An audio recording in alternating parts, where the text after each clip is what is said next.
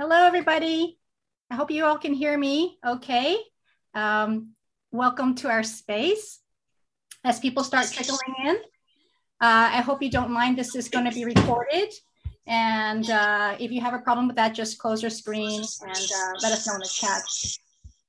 And if you wanted to mute yourself now, it might be a good thing so that we don't have any distractions. Yes. Okay, so welcome everyone. On behalf of our Spring 2022 colloquium, we are doing this with the American Studies Department, Ethnic Studies, and of course, Women, Gender, and Sexuality Studies Department. And this time we're uniquely combined with our club GEM, which I am chairing. GEM is a club under the Women, Gender, and Sexuality Studies Department.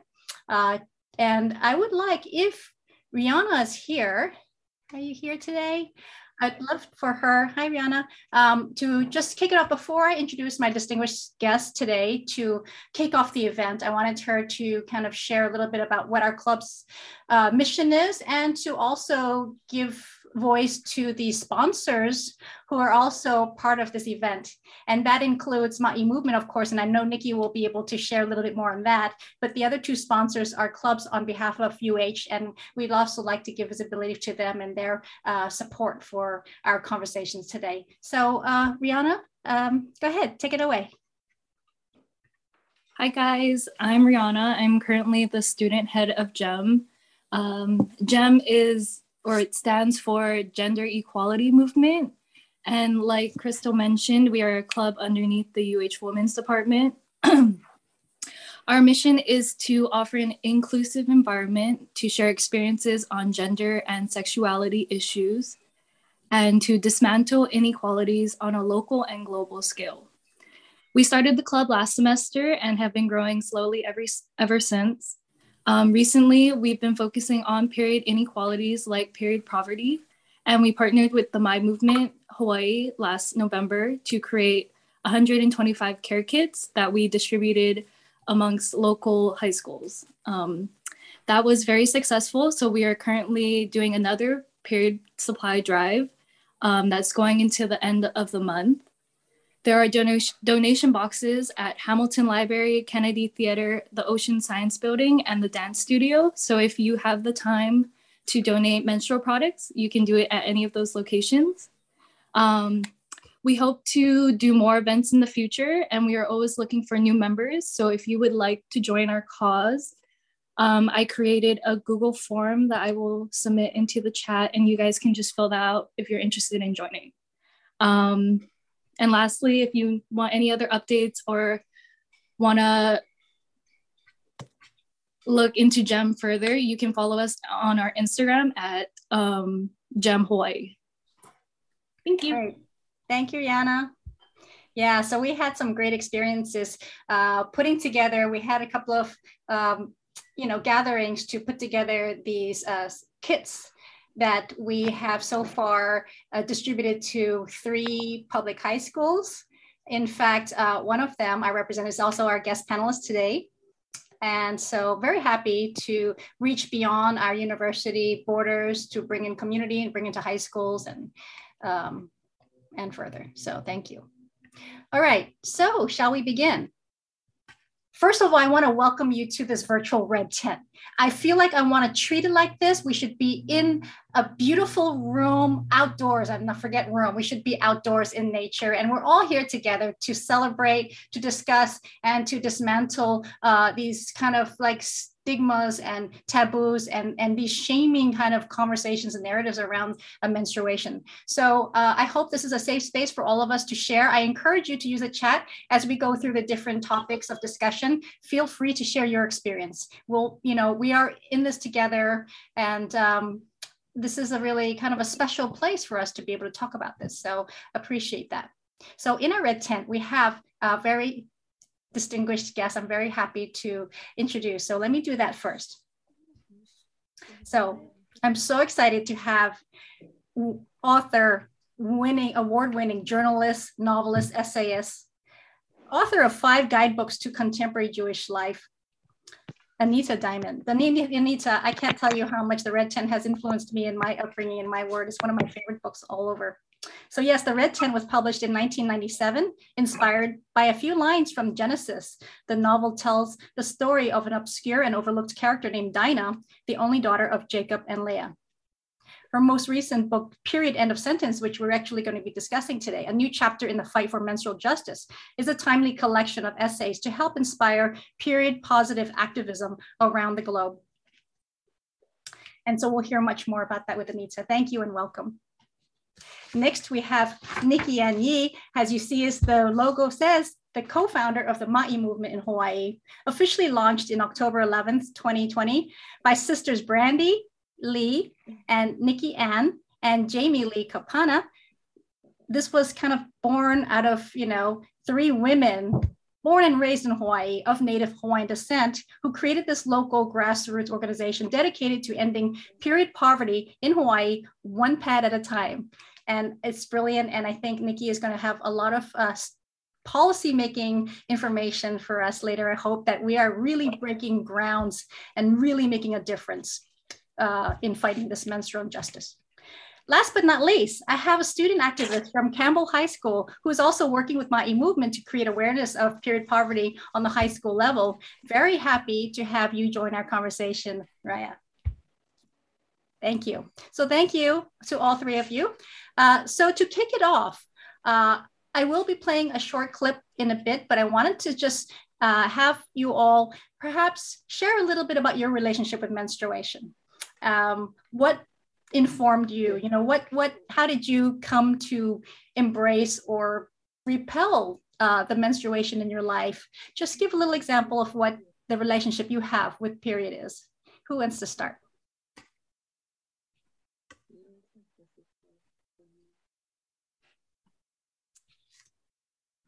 Well, I'll start, I guess. Hi, thank you for inviting me. I'm kind of thrilled to be talking to Hawaii. I'm in the Boston area, so it's starting to be evening here. I know it's the middle of the day there. Thrilled to have you. I'm long past menopause, so it's been a long time since I had to deal with menstruation. It's a topic I've written about a little bit even before this book, because I think, because a lot of what I've written is about women's lives and telling untold stories. And I had written a couple of articles about menstrual injustice globally and also locally in my own hometown where I live now. And a high school student wrote an editorial for her school paper saying that there should be period products in all the bathrooms. And one of the local town council women saw it and brought the idea to the town council. And the city of Brookline is, I believe, the first city or town in Massachusetts where period products are available for free in all of the high schools, in the libraries, and I think in the municipal buildings. So I was so inspired by that, the fact that this high school student had made change, not just in her own school, not just donating something, but by putting it out there, having somebody read it. The word is powerful. So she really sort of changed the culture here. And so that actually was one of the reasons I wrote this book, was this story that I read. I was invited by the people who made the movie. We'll talk about that later. But that story gave me a lot of hope for the future. And I know we have another high school student here today. And the leadership for menstrual justice in the world is definitely a young person's thing. It's definitely coming from junior high school students, college students, and on up. Thank you, Anita. Nikki, you're right. Sure, I will share. Aloha, everyone. Thank you so much. It is such an honor to share space with all of you in our virtual Red Tent. I'm here as Nikki Ann Yee, but also as Ma'i Movement Hawaii, and speaking, for my sisters, Brandy and Jamie. And it's, when you ask that question, what is our relationship with menstruation? It's quite interesting because, for the three of us, we have very different experiences. Part of it was, our upbringing. We lost our mother when we were very young. and at different ages. Brandy was 17, I was 12, and Jamie was 5. So if you think, our lives not only changed the trajectory, but also our relationship with menstruation and how it impacted our life. But, what kind of led us down this road was, an article that I had read about girls and women in Africa. And that was the first time that period poverty was identified for me. As a mother, my daughter was 9 at the time. I am a menstruator. I am a woman. And I felt deeply impacted and deeply moved. And I think all of us kind of have this moment in our life where it just shakes us to our core. And that really drove the work. But, when my sisters and I created Ma'i Movement, and we kind of, had this open talk story, about, what we dream for Ma'i Movement, I think that's also when we unearthed a lot of our own feelings and whatever traumas and things that we had to unlearn and relearn. But I think that has, whether it was not having a mother there to guide us through formative years, or feeling shamed and not being able to get period products. So I think that has really shaped who we are as Ma'i Movement. And so it has kind of motivated us too, right, to bring that local narrative to our organization. I know, I'm a huge fan of Anita's. I have followed the menstrual injustice movement internationally and nationally. So it is really exciting to bring all that mana'o to Hawaii, and lead Hawaii and address menstrual equity for all of us. Thank you. Thank you for sharing. Raya. Yes. Okay. So I think that's kind of why I felt such a connection when I first talked to Jamie. She's also a co-founder of the Ma'i Movement. I had shared with her, she had shared with me first, and her openness made me want to open up a little bit more. And I had shared that I had also lost my mom at a young age. And I feel like not having that parental, that guidance, it kind of shuts you off. Like nobody's really there, prompting you, pushing you, supporting you, guiding you in all these things. And so initially I was like, it's just something we don't talk about. It's just a stigma, a little thing, like we don't really talk about it.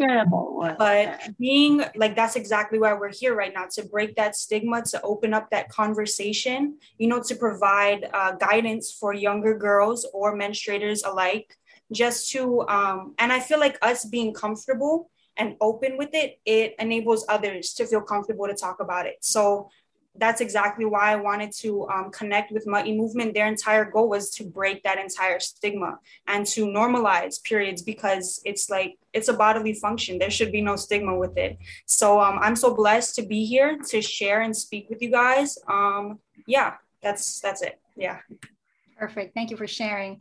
I just wanted to add to that, I am also, in my age, I think I've reached menopause, unfortunately, but I have a teenage daughter who has extreme menstrual cramps that puts her in a dilapidated state every month, and it pains me. And so I think that, again, the lack of conversation around it, of what we experience, is just something that's so untapped into, that I wanted to bring in the both beautiful and painful spaces that connect us.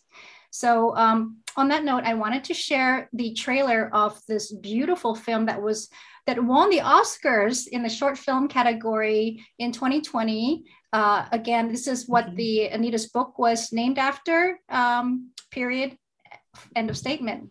Correct me? Yeah. It was 2019, actually. And, okay. Sorry. The creators of the film got in contact with me and asked if I would be interested in writing a book sort of accompanying or inspired by the film. So that's how that happened. And so the cover of the book looks very much like the poster for the movie, because it's the same. So it's the same artist who did both of those. So they're connected. We're connected. Excellent. So let's watch the trailer for those of you who have not seen it. It's streaming on Netflix, I believe. So it's about a 20-minute film.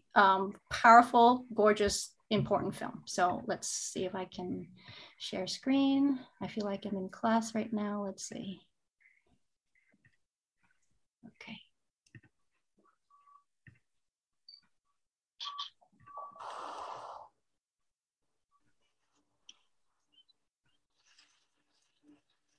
Sound?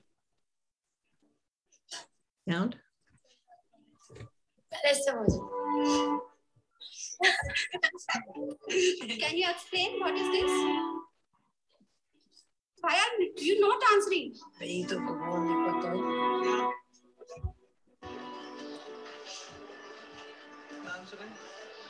ये तो ये घंटे वाले periods जो मतलब बोलची में चलते हैं। नाम भी नहीं सुना, नाम भी तुम्हारा नहीं सुना। पता ही नहीं कैसे करते हैं। कपड़ा सा भी ज्यादातर मैंने ये देखा है कि मतलब इतनी छूट नहीं है लड़कियों के लिए, जॉब कर सके या फिर कुछ कर सके, इंडिपेंडेंट हो सके। एक मशीन लग रही है पाठिकेरा में।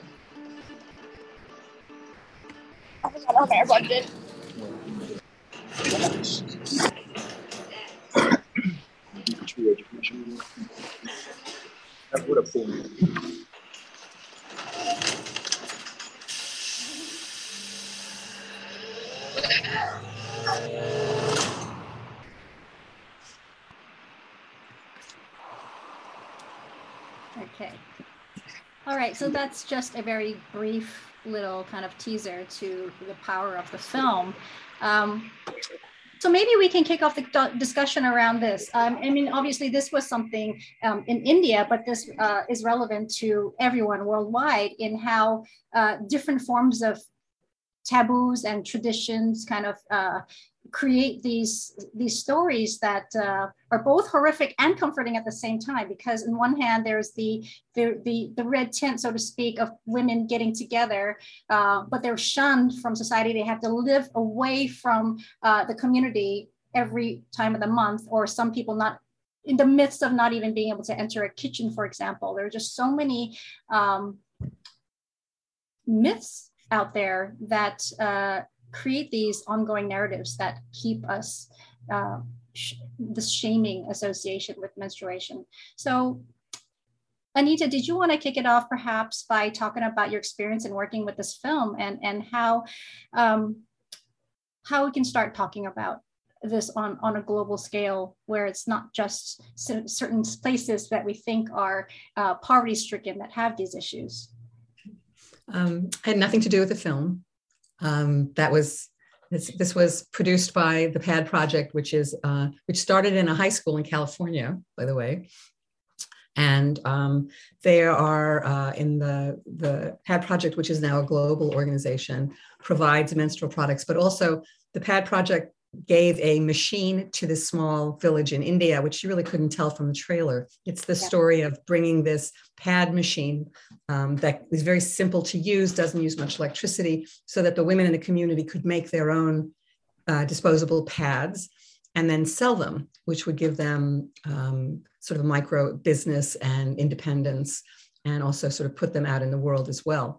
So what you see in the film is, I think for me, the most shocking thing in the film is the lack of understanding and knowledge about what menstruation is among women and girls, as well as we saw the young men, just had no idea.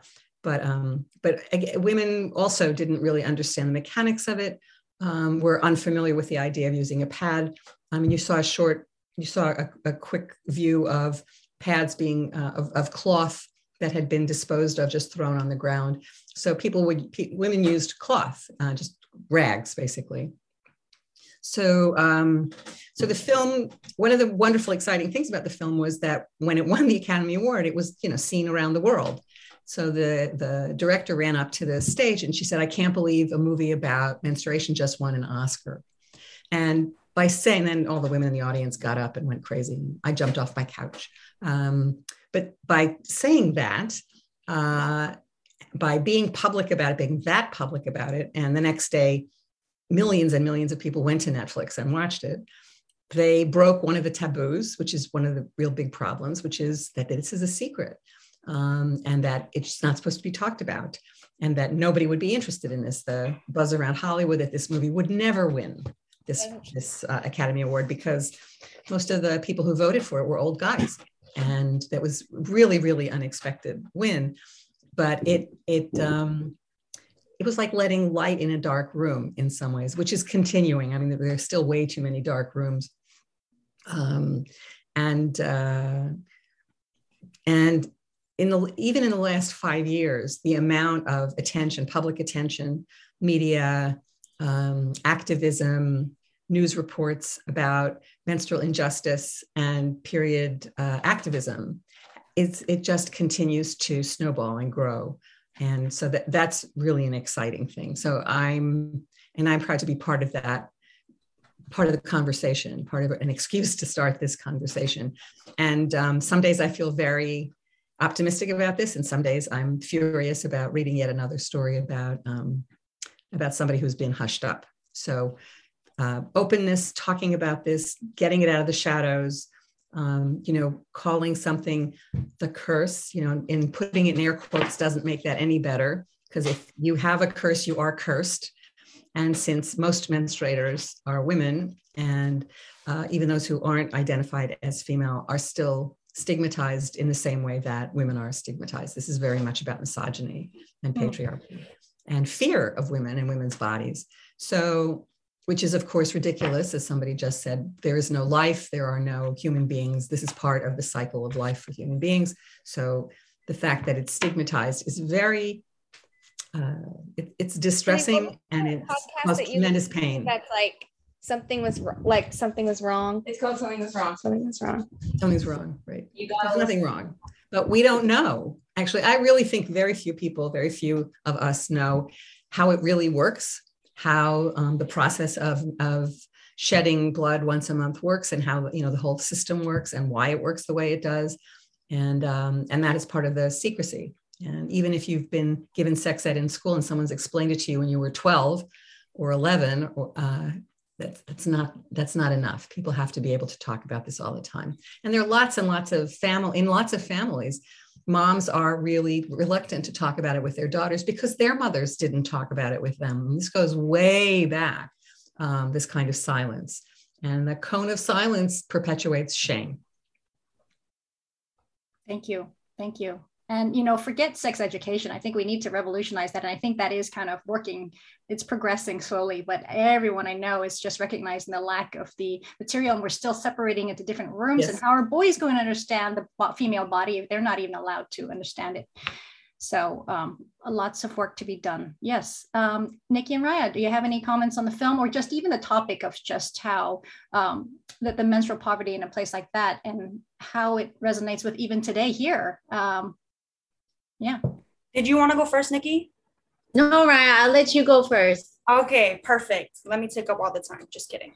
I just wanted to go off of what Anita shared about that curse, because when I first seen that, I was like, a curse. Like, I was kind of taken back by it, because I'm like, menstruation is a bodily function. Like, our bodies were made for, like, that's what our bodies are made to do. So just the insinuation that it's a curse or that we're not allowed to talk about it, I was kind of taken back by it. I was like, our bodies, this is what our bodies do. There should be no stigma. And with everything that comes with the symptoms of menstruation, why should there be an added weight that we can't even talk about it? Like all the symptoms that come with, the cramping and the headaches and the back, like all of that. And in addition to everything that, you can't even talk about it. It's because I know in my class, there's I think it's heavily populated, at least 15 girls and 3 guys. And still, even yet, the girls are whispering about it. I'm like, it's okay, let them hear. That's why I think it's so, the saying, ignorance is bliss, fits this perfectly. Because if we don't really know what menstruation is, we can definitely be taken back by it and definitely be like, why are we talking about it? But that's why it's so important to, educate ourselves on what menstruation is, and to, let other girls know, hey, it's okay. Because even when I refilled the ma'i spot that I had in my G building bathroom, all these girls and menstruators alike would come up to me and they're like, thank you so much. And every single day I would refill it. Girls would come up, and I was literally one time almost brought to tears because this one girl had shared that this is where she gets her products for the month. Mm-hmm. And I don't, that's why I'm so in support of dropping the tax and making them affordable, making them accessible. Because with everything that comes with going through the cycle, we shouldn't worry about how we're going to get the products for it. And so everything, all the stigma, all the curse, everything else. It's all about supporting women, supporting menstruators, supporting each other. There shouldn't be any kind of blockage with that. And so just having them thank me, like I was like, I didn't even bother to say, you know, you're welcome, because everything that I was doing was all donations from the community. Like I wasn't a part of this, you know, I was just an extension, a hand of extension.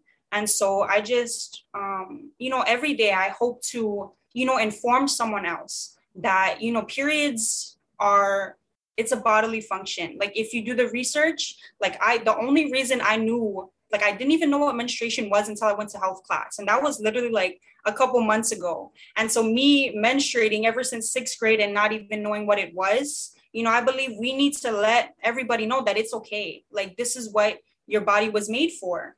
And so there shouldn't be a stigma. There shouldn't be anything negative around it. And if they do, you know, all we can hope to do is inform those who, you know, who think otherwise. So that's basically just what I wanted to share. So before I take up all the time. No, I mean, thank you. One of the things I've been talking to, when I started writing this book, people said, what are you working on? The first few times men asked me that question, I kind of went, oh, I'm not sure you want to hear about this. But I got over that very quickly.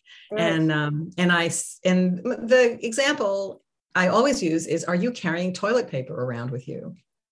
And no, you're not. And why should women be carrying around tampons and pads with them all of the time? Because half of the population at some point in their lives needs these products. It's just, they're human beings, and we know everybody needs toilet paper, and half of the world needs period products. So they belong everywhere.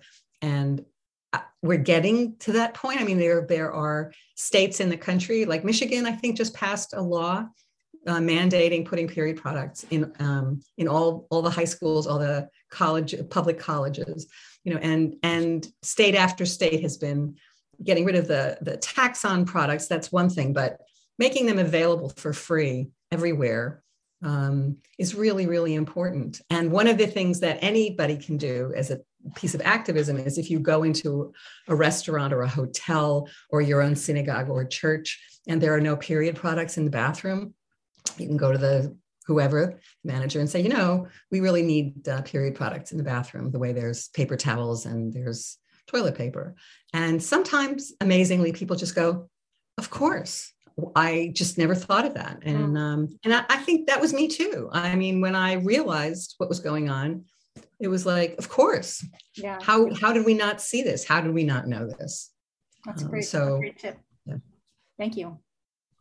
Well, and I think there are kind of, you know, two issues that's around this work, right? There is period poverty in the very sort of, you know, what people think it's it's only related to socioeconomic, you know, like I can't afford products because the name period poverty, you know, money. But I think that term sometimes is misleading because there's other factors, and we've all kind of spoken about it, right? Like lack of education, whether that's at home or in school, feelings of shame and stigma. I mean, a very basic, you know, and I say this is like systemic and institutionalized shame, is like, you know, a lot of times we'll take our pad or our tampon and we hide it, right? We stick it in our pocket. We try to put it in our bra or shirt, or try to be really inconspicuous when we go to the bathroom.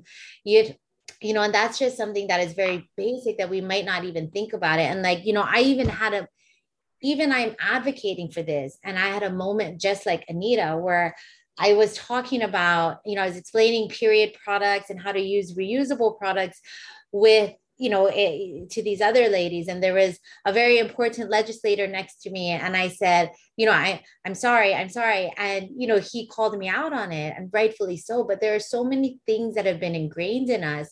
And it's just, how do we keep breaking, you know, these barriers down, these feelings? And the broader issue is just menstrual equity, right? That this is a basic need. In the work that we do, it's amazing, in a horrifying way almost, you know, the conversations that I have with menstruators and non-menstruators, you know, I get asked, well, why should we put it everywhere? You know, people are going to hoard them. There's a secondary market. They're going to sell it. Why can't their parents get it for themselves? Or if you forgot, that's your fault.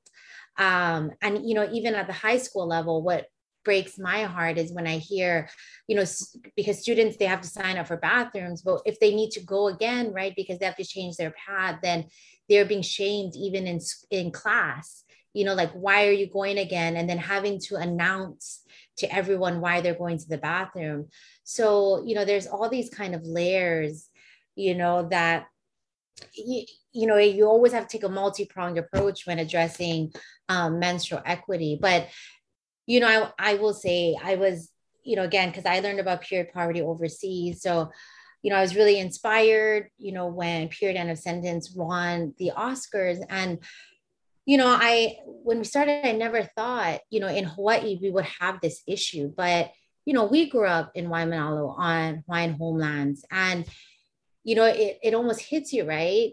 When you're growing up local, struggling, you know, struggling to make ends meet, paycheck to paycheck, you think, oh, this is just how it should be. But that really isn't. And I've come to realize, right, you have basic needs issues like food insecurity, rising housing in Hawaii. And if we all know how that number increased in the pandemic, and you think if that many people now are, you know, applying for assistance, you know, going on Medicaid, all of that, these are the same people that are suffering in silence with period poverty. It's just they don't know where to go and they don't have that resource.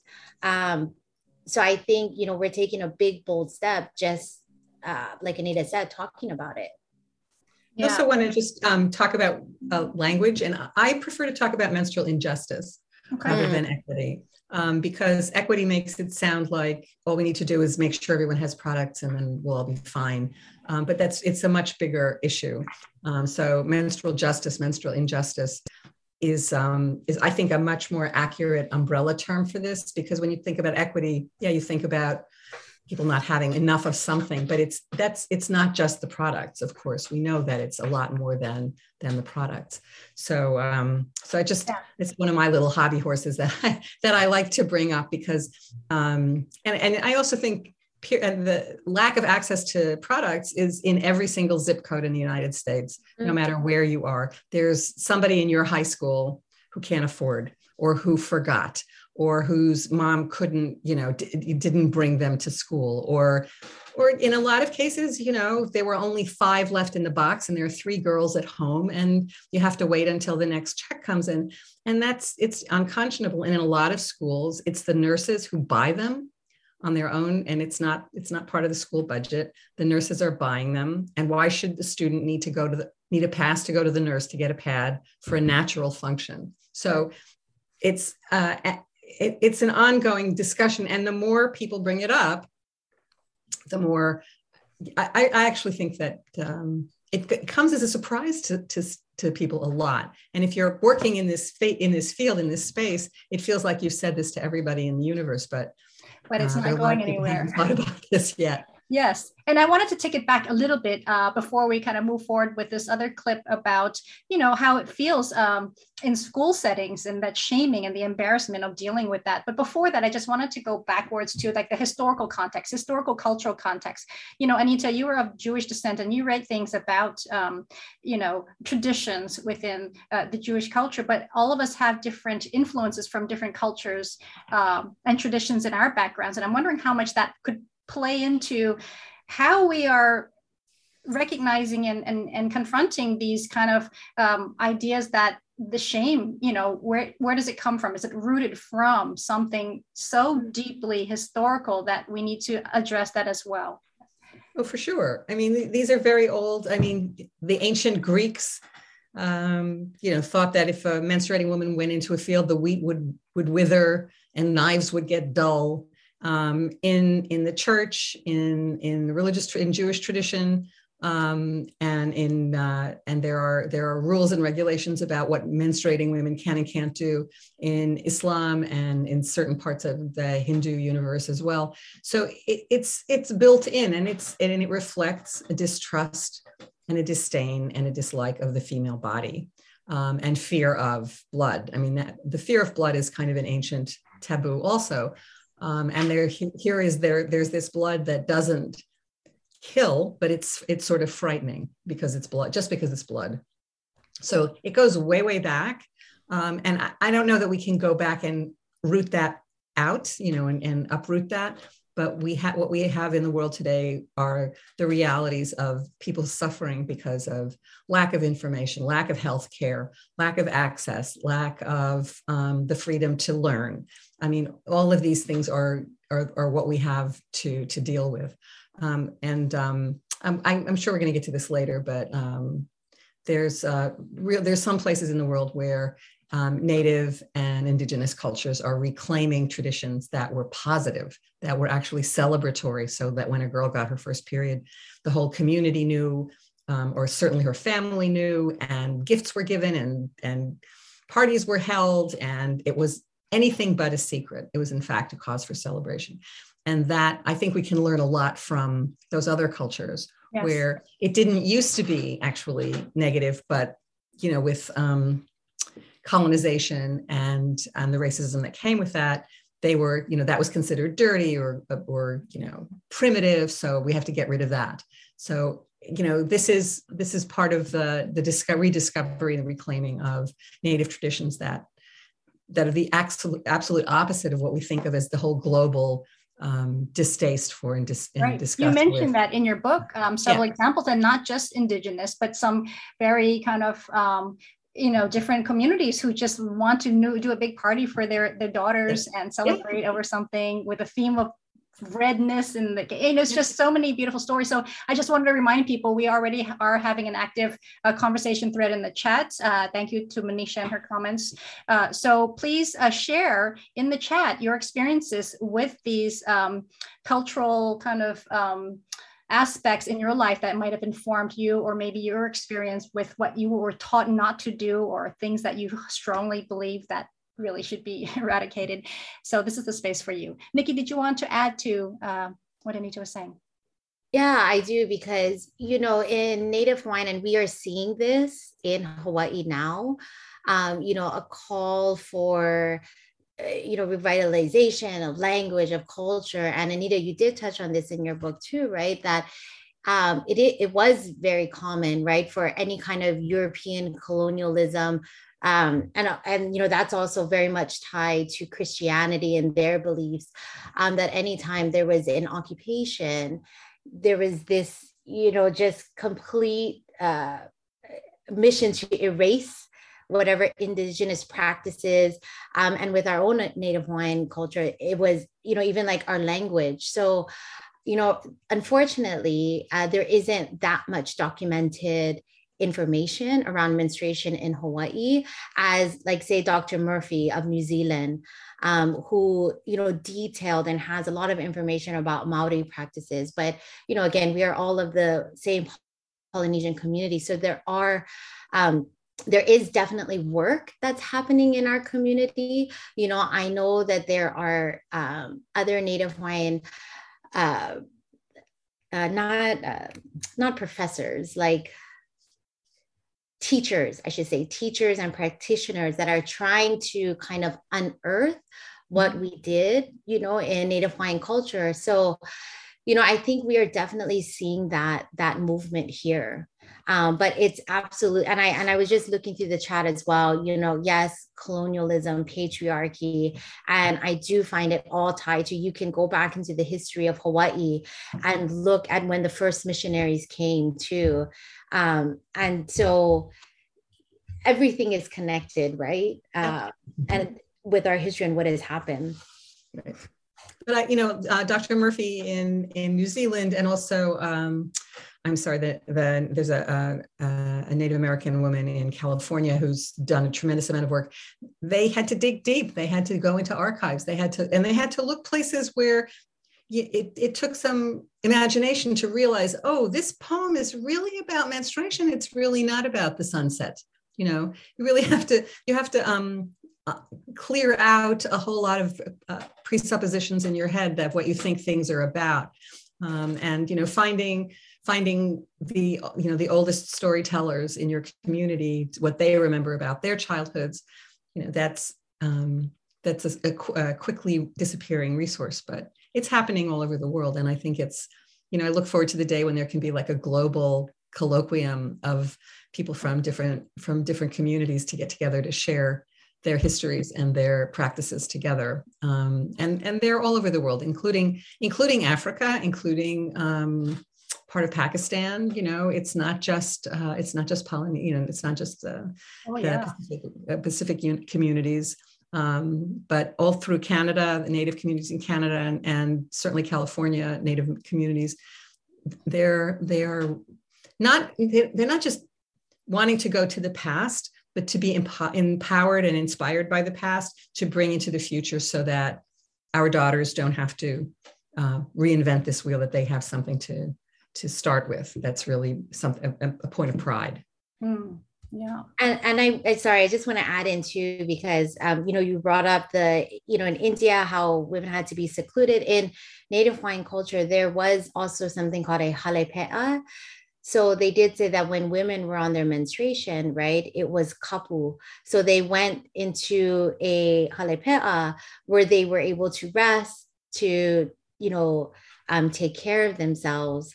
And so I thought that was also a very interesting idea, and some, new learning, because again, we don't have halepe'as anymore. Not to say that, we shouldn't bring those back. I mean, who wouldn't like to have time to rest and reset during their menstruation?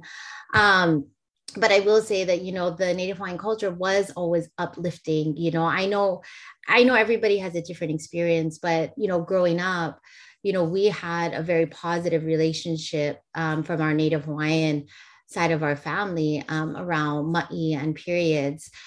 And, there are other areas where Native Hawaiians observe kapu. So even like when we dance hula and there is a big performance, the week leading up to it, we will kapu, we will not, eat certain foods, drink certain things as well, to preserve the sacredness of our bodies. Thank you for bringing that in. I also wanted to add a little context. So when I went to Hong Kong and I was working in the film industry, to the extent of superstitions, so Hong Kong and Asia many times are quite superstitious with certain things. So when it came to period, it was really a shock to me to find out that I wasn't allowed to sit on a camera case. So women weren't allowed to sit on camera cases for the possibility of you menstruating, because that would cause bad luck to the set and therefore to, the curse the film's success. So everybody comes from a place where the period shaming or the taboos or the historical context comes into play. And I think it's a good opportunity here for us to discuss these types of multicultural ways in which it does affect our bodies and our lives. So I wanted to kind of switch over to starting to talk about the shaming and bringing it into like this more contemporary space with high schools and how we deal with this both on a local and global scale. So I would love to share this clip of this short film that I found actually from Anita's book. It is a very short film that was produced by this NGO called Freedom for Girls in the UK. Their mission for Freedom for Girls is to work to support those who menstruate by challenging the stigmas, taboos, and gender inequalities associated with menstruation. And they do this by providing education, period products, promoting product choice, and supporting environmentally, financially sustainable options. So this short film is called Dazed. It's directed by Libby Burke-Wild. And again, it's produced by Freedom for Girls. So let's take a look at this short film. Oh, I love this.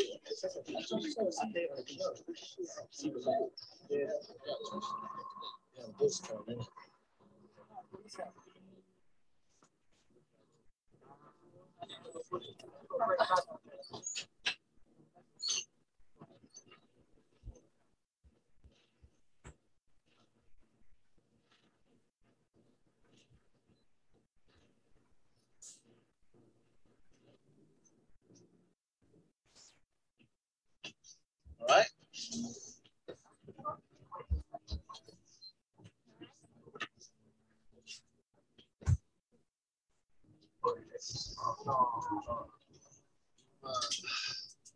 Got a mark. Huh? No, like a mark, you know, on your. I'm not looking around. I just thought I'd tell you. But there, just use this. Sorry. So, Sarah says she's not been in class for a bit.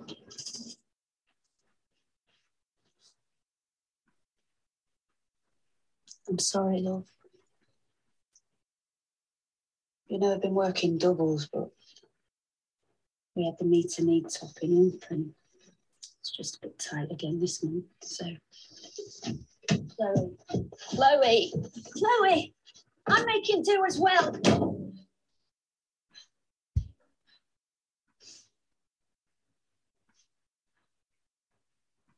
We'll sort something next month. I promise.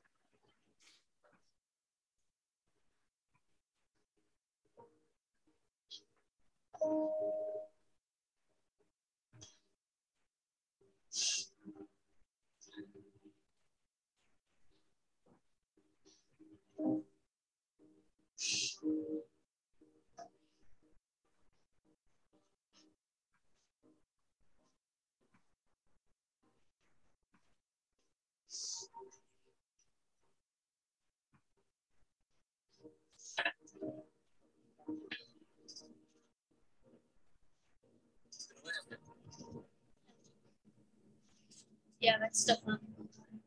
Right, yeah, see.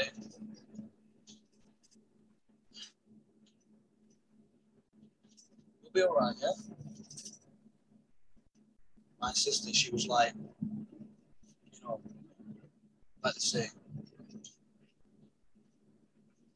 Anyway, don't worry about the jumper.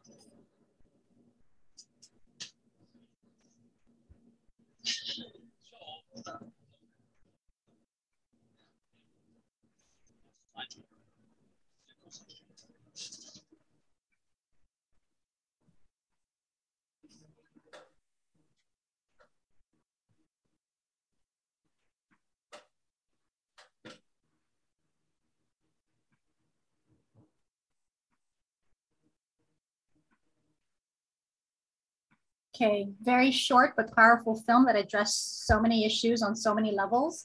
I love that. I love that film. I love it for 6 things, but mostly I love it for making that young guy a hero, just by being a human being, just by seeing, knowing his sister, knowing the story. And I really, there's so few models for men and boys for how to behave in this situation. So her panic, her mother's embarrassment, all of this, we know, and it's hard to watch, but to see a high school student step up and go, I'm not going to embarrass her and I'm not going to tell anyone else what's going on. I'm just going to help her and then sit back. So I thought this is really a beautiful, beautiful piece of education for boys and girls, for men and women, for everybody, for anybody who does or doesn't menstruate. Thank you. I hadn't seen it for a while. It's really nice to see it again. It's really powerful. Yeah. Raya or Nikki, have any comments on this? Oh, I can just share. I've just been on the receiving end of this entire thing, and I love everything. Hearing everything in that video was so awesome. And I feel like there should be, a little appreciation for our non-bleeding allies who are, supporting us. And it's all about not necessarily just women supporting women, but everybody supporting everybody. And so I I love that, you know. So boys, sometimes we think, you know, guys think that since it's not them, like it doesn't, you know, but I feel like they should too be granted the opportunity to educate themselves. And so making, you know, normalizing it and, you know, knowing that the women in their lives go through it, as he shared his sister, like we're able to help everybody else. And how, you know, Anita said he was the hero by just being a human being. So I love that. And if anybody has these experiences who want to share, please add it to the chat. You know, I don't know how many of you or how many times we've all had experiences where we've either bled and didn't have something to work with. The shame involved with that. I had a talk show and I got up my seat and my stool was all like red. And these male crew, I guess I was mature enough at that point to just say, okay, well, sorry. Somebody has to clean it up. And, you know, you just don't make it a big deal, right? But the shaming involved with the way we are trained to perceive and treat it is just, you know, really something. So.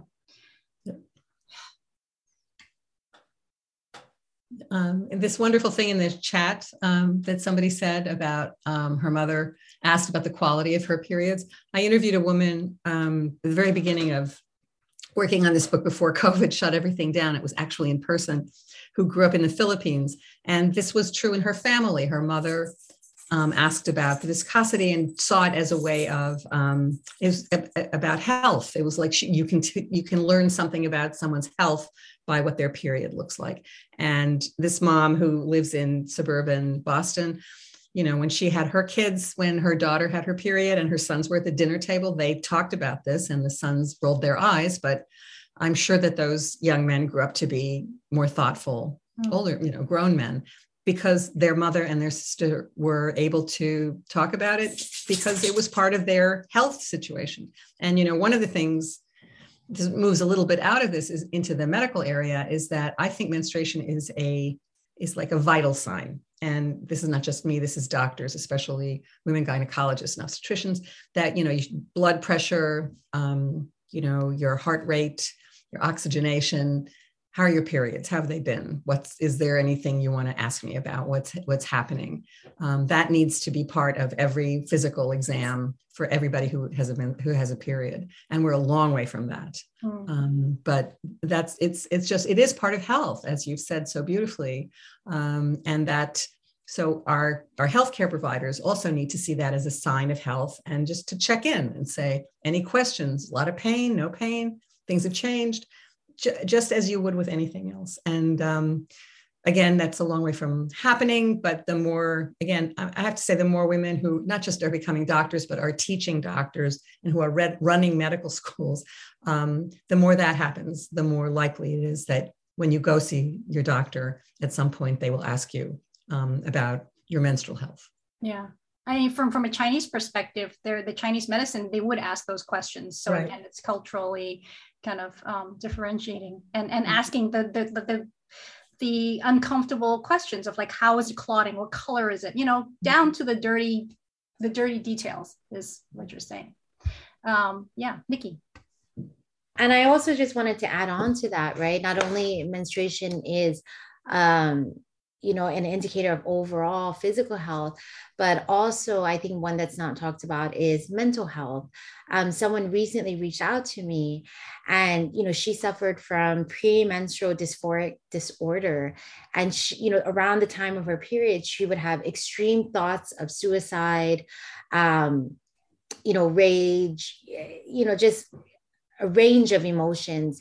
And, you know, people, you know, she was obviously, there's so much stigma around mental health itself. And it took her, you know, 20 years to finally get diagnosed because they just thought she was crazy. And, you know, it's beyond me why we separate menstrual health from physical and mental. It should just be looked at as a whole. And interestingly enough, in the opening remarks of our legislative session, the legislator actually from your district, Raya, Senator Favela, he stood up in front of everyone, you know, all the senators, and talked about how his mother suffered from mental health issues when she was going through menopause. And that it's time we start talking about it and time we start addressing mental health and menstruation. So I thought that was very powerful. And Raya totally spoke to your honoring of non-menstruating allies. So I also want to talk about physical health, and that that the lack of attention paid to women's pain, especially women of color's pain. And, you know, you just take another couple of Advil as opposed to talking about serious pain that continues. The lack of diagnosing of endometriosis, which can be really a serious condition, but can go on for years and years without treatment, because it's like, oh, well, you have cramps, and it gets dismissed. And, you know, and it goes from that kind of dysphoria that you were talking about to conditions that can lead to losing part of your body, needing surgery. So, you know, advocating for ourselves is hard for a lot of women, in particular when you go to the doctor and you feel vulnerable. But this, again, is something we need to talk to our kids about advocating for yourself when you go to the doctor. Don't just tell me, oh, take a couple of Advil, it'll be fine. Use a heating pad. Not if it's hurt, not if you have to stay in bed for a day, you know, then something is wrong. Somebody has to listen to you. Not if you think about suicide, you're in so much discomfort. We have to, it's hard. And I think it's particularly hard for women who don't like to make waves, who don't want to. And there's so many different ideas of how to treat it, because, you know, Advil is something that suppresses, and then some people believe that you don't suppress it, you do things, you work through certain medicinal herbs and all these things, but that's another conversation. What I wanted to bring to the table was the role of media and the increasing positive representation, or at least shifting the narrative to kind of normalize period spaces in popular streaming platforms. My favorite I would like to just bring attention to is I May Destroy You. It's a UK production, but there's a brilliant scene where the main character is supposed to have sex with her Italian boyfriend, and she has a period, and she stops him and she says, wait, I have to pull out my tampon first. And then he gets into like, whoa, what is this? Because she had like a blood clot that came onto the bed, and he was curious about it. So who writes things like that? So now it's kind of like she wrote it. Yeah. So the actress wrote it. That was her. Exactly. That's what I'm totally knocked out by the amount of period content on absolutely on television, network television, and everywhere else. And I write in the book about humor and how women take power over these taboos and shame by just making fun out of things that shouldn't, you know, that are normal. And Saturday Night Live actually has years worth of period mock commercials that they've done.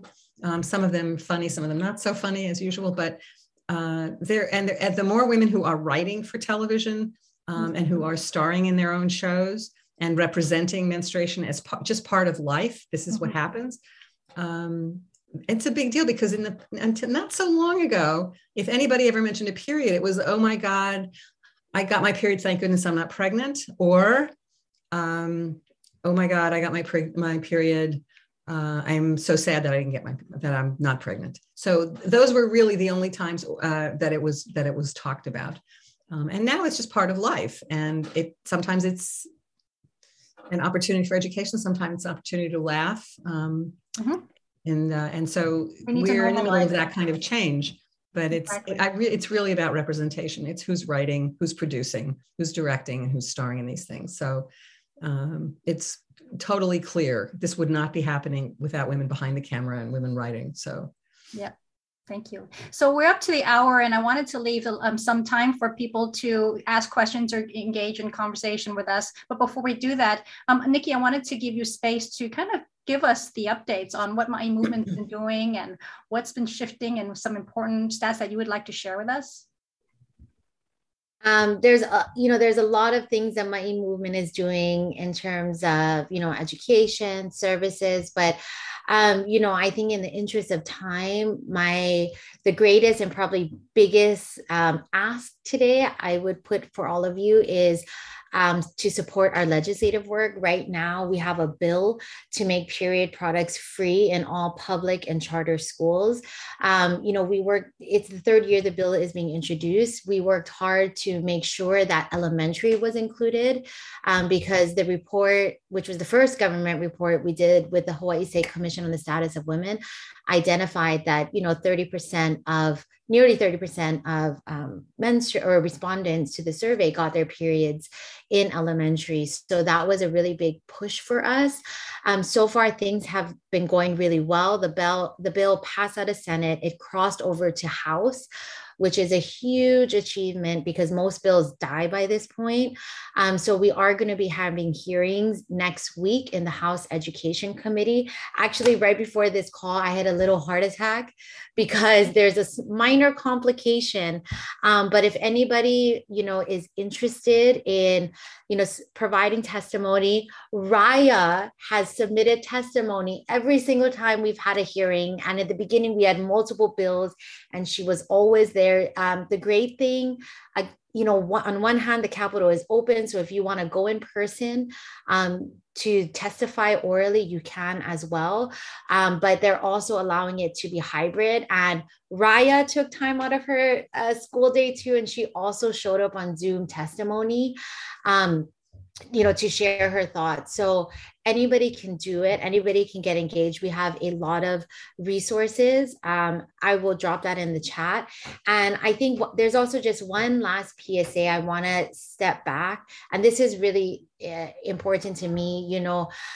When we were talking about health, another thing I want to highlight too is, especially being Native Hawaiian or, just of Pacific Islander ethnicity, and this is stories that, I can even speak for my sister Brandy, right? She only recently got diagnosed with PCOS. And, since puberty, she's been gaining weight, feeling tired. And she didn't present with the normal symptoms of PCOS, but all her life she was told just, oh, you're fat, you can't lose weight. And these are, a lot of stigmas and stereotypes that are attached to Native Hawaiians, right? That we are heavier set. And, just looking at someone and saying, okay, well, you're heavier set, you're Native Hawaiian, and not really digging deeper, I think also was a reason that she didn't, she wasn't diagnosed with PCOS. And I was speaking to a doctor on Kauai, and, he serves the island of Ni'ihau. There was a woman, again, she was Momona, overweight, which is, which happens with Native Hawaiians. And, she bled a lot, but again, that stigma of, well, you're supposed to bleed, right? And not really raising the issue. And she died at the age of 29. She didn't seek help in time. So, I really just want to raise that up. I will say that story personally impacted me too, because I started bleeding very heavily, and old me would have just sucked it up and dealt with it. But, I said, I need to see what's wrong. And I did identify the issue, had surgery, got help, and thankfully I'm fine. But I want to bring that to all of your attention, right? That please, if this is the first date, I can see we have a lot of strong advocates. So, I can see the chat is blowing up, and maybe I'm preaching to the choir. But you can always be a better advocate for yourself. Thank you. Raya, did you want to add anything before we open it up to question and answers? Nope, I'm just loving everything that everybody's saying. So yes, I'm good. Did you want to add something about your experience in your school with maybe some fellow students who you've seen who might have had some issues with dealing with it, or no one to talk to about it, or circumstances? Yeah, for sure. There's been, so like we do this little thing. I'm sure all the girls know about it. We stand and we ask our friends, can you check me? Like, but we say it very quietly, like, can you check me? And then none of the guys know what it's about, but we all know, you know what I'm saying? We all know. And so it's just, and so there was this time where this girl, like, I checked her and I was like, hey, so, you know, I told her, you know, very briefly, quietly, you know, you leaked you. And she immediately, she just like broke down and she left, like she left school. And she had shared that, you know, she didn't have anything and she just wanted to go home, and she knew she didn't have anything at home, but she just didn't want to be at school where she could get shamed for it. And because I texted her later that, you know, that day to see if she was okay, because I hadn't seen her around after. And I just think, like, and ever since she's the first person who came up to me when I put in the Ma'i spot at G Building. She's like, oh, thank you so much. And she didn't need to share any economic story, background, none of that, for me to understand that there was such a great need for free period products for the girls at our school, especially the, as Hawaii being the most expensive state in the United States, high cost of living, low wages. I feel like we shouldn't have to explain why we need free, you know, affordable pads, you know, affordable period products. And so there are multiple people who have come up to me and thanked me. And it's just like having their gratitude, them showing their gratitude, like opened my eyes to how much of a need there is. And, you know, sometimes people are like, well, you know, with since we're a public school, we only get our funding from the state. And I was like, yes, but they have the money. They allot certain amounts of money to different things. Why can't they allot it to providing period products? You know what I'm saying? And so all for advocating. If you guys can support this bill, do it. And I believe we all can. You don't have to verbally testify. You can send it in written. And I believe we all have a testimony to share, right? So anything that you can share. I know for me personally, I just want to share really quickly. When I was younger, my dad was living on the streets, and thankfully, you know, after my mom had passed away, my auntie and my uncle, they took me in. But if they hadn't, I had seen my dad struggle with, you know, just a few dollars just to make it by. And I was so thankful for my auntie and my uncle and their jobs, because if I was living with him, how would he be able to decide, you know, should I pay for food today, or should I buy Raya, you know, her period products, you know? And it shouldn't really be that kind of decision. We shouldn't have to choose whether or not we're going to eat, whether or not we're going to pay for these necessities against these necessities, you know? So if you guys want to support this bill, please do. I believe we all do. That's all I have to share, because I can literally take up another half hour, but that's natural born speaker, Raya. And I also wanted to just move on that and remind people that at UH, we are still continuing our supply drive until the end of the month. So if you happen to walk by Hamilton, you'll see a nice big box in front. There's one in the, Rihanna, correct me if I'm wrong, the women's bathroom, the dance building, is that right? It's not room, but it should be out in the studio, the dance studio, and then the Ocean Science building, I believe it's Post, and then yeah. And if anybody else wants to offer a box somewhere in your own department, please reach out to Rihanna. I'd love to kind of extend this, and we need to kind of grow and move forward with this. Does anybody want to share anything in the short period of time left, comments or short questions from our audience? I'm just reading the comments. They're great. And somebody said I should put this part of in PTA meetings, so that to bring this up. I think that's a brilliant idea, and it gives you a platform to reach people who hadn't thought about this before. It's like, not that they're evil folks out there. A lot of people just it never occurred to them. The other thing about school stuff is that if you are going to school and you don't have enough, even if you have one pad, you're going to be distracted all day. So it really impacts how you do in school, or if you try out for a play, or if you go out for sports, because if you're afraid that you're going to bleed through, you're not going to do those things. And if you have a test and you're worried about bleeding through, it's sort of a hidden handicap that just comes with having a period, which is, again, this whole thing about menstrual injustice, that why should this be a handicap? It's not a handicap. Even there's pain, and there are things that need to be taken care of, and some people need to take a day off, but it's not a handicap. It just goes with being human in this body. So we have to take care of each other. Thank you. Anybody else want to share? Yeah, can I say something? Yes, please. Yeah, I've been raising my hand. Yeah, I'm sorry, Sha. I thought you had an accident. Okay, yes. No. I'm the one who wrote that thing about the PTA because I know that just by looking or watching the videos, short videos, it's very important that we also bring that issue to the parents because they play most of the roles in terms of responsibilities to their kids, especially the high school levels.